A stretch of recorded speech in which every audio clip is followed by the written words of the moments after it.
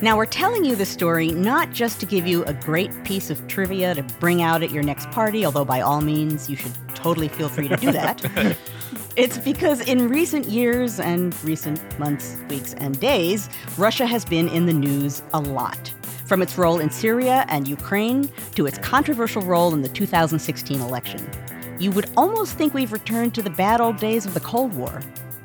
But America's relationship with Russia predates the Cold War. It even predates the Soviet Union.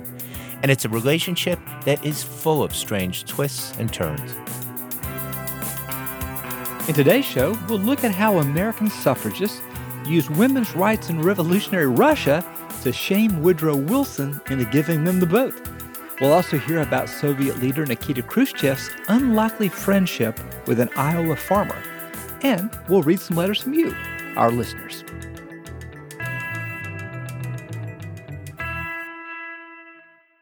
But first, Ed, you mentioned this French writer, Alexis de Tocqueville.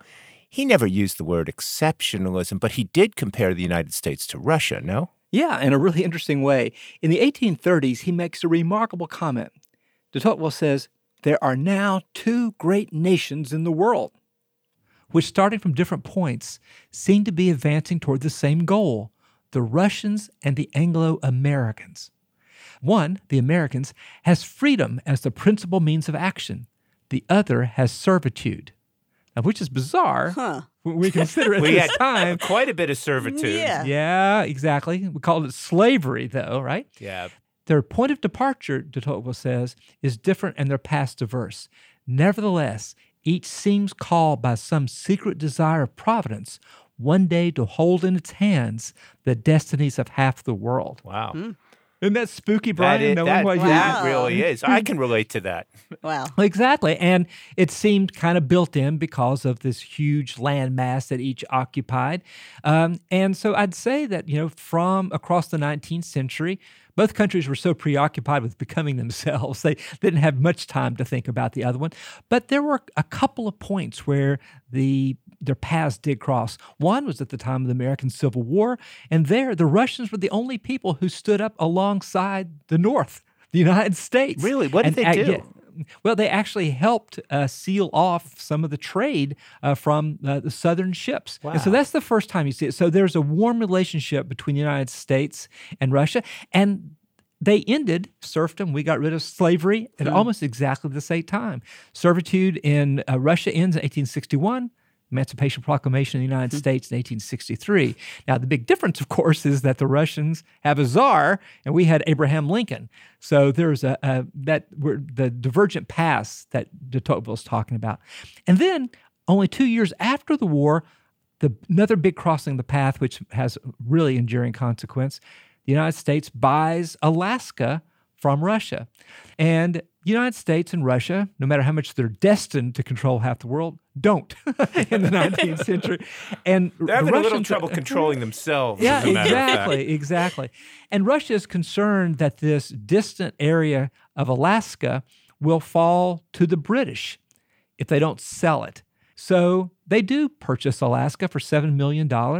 And it turns out people think that this was called Seward's Folly. I was about to ask, doesn't it get called Seward's Folly? Yeah. It does, but not by many papers, just by his political enemies. Generally, people go, well, it seems like a pretty good idea, pretty good deal.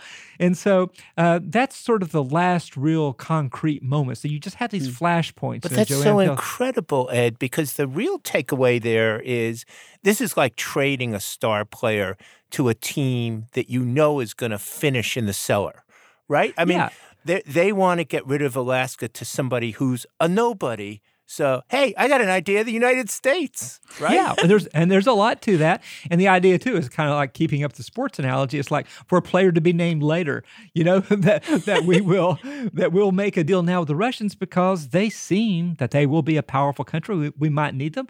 And it would be good for us to have this outpost up there in the north. So, and they continue to have deals. The Russians were able to have fur companies and things like that in Alaska. So it was a kind of another thing that built goodwill. So you put all these together, there's actually relatively goodwill between the United States and Russia throughout the 19th century. But I have to ask you something. What about this czar thing? What about this authoritarian thing? That just seems such a stark contrast to my conception of late 19th century America, democratic America. Well, that's the way democratic America wanted to see itself. The United States wasn't exactly sure what to make of the Tsar. He seemed kind of exotic and romantic. On the other hand, terrible stories came out of Russia of the things that the Tsar was doing with this unchecked power. And there was a Freeman family Tsar story. Well, let's hear it. When I was a kid, I was told that my great-grandfather fled Russia, went to America because he was being chased by the Tsar. And as a little kid, I just thought that meant a guy in a big black funny hat was chasing my great-grandfather across Europe. And he somehow was fast enough. What an image. Exactly. He made it to America. But what's interesting about that is when I was a kid, the Tsar was a bad guy. Yeah. There was no question that he was an evil bad guy. And, increasingly in the eyes of Americans, that was the vision, because people heard of the mistreatment of the Jews in Russia, but they also heard about these labor camps that are in Siberia. People saw them with their own eyes and came back and said, oh, Russia's not what we want to be. Mm-hmm. And so Russia, as embodied in the Tsar, comes to be seen as uniquely old-fashioned, archaic. Not like our modernizing democracy. Well, that was exactly. Hey, they got rid of serfdom, we got rid of slavery, but now we're moving forward with real democracy, whereas they still got this guy with all this speaking French and all this gold. So we can point over there and say, look at them. I mean, exactly. They're over there in that sad state, whereas we... Exactly. Yeah. But other people said, that's true, but we can't afford to be too self-righteous about this, because look at the system of racial subjugation and violence and lynching that we have going here right now. So I think that helps explain going into the 20th century, Brian. There's a lot of slippage that it could go in lots of different directions depending on how events unfold. And when the revolutions hit Russia in 1917, some people look at that and say, this may be Russia actually kind of leapfrogging ahead of us in terms of modernity.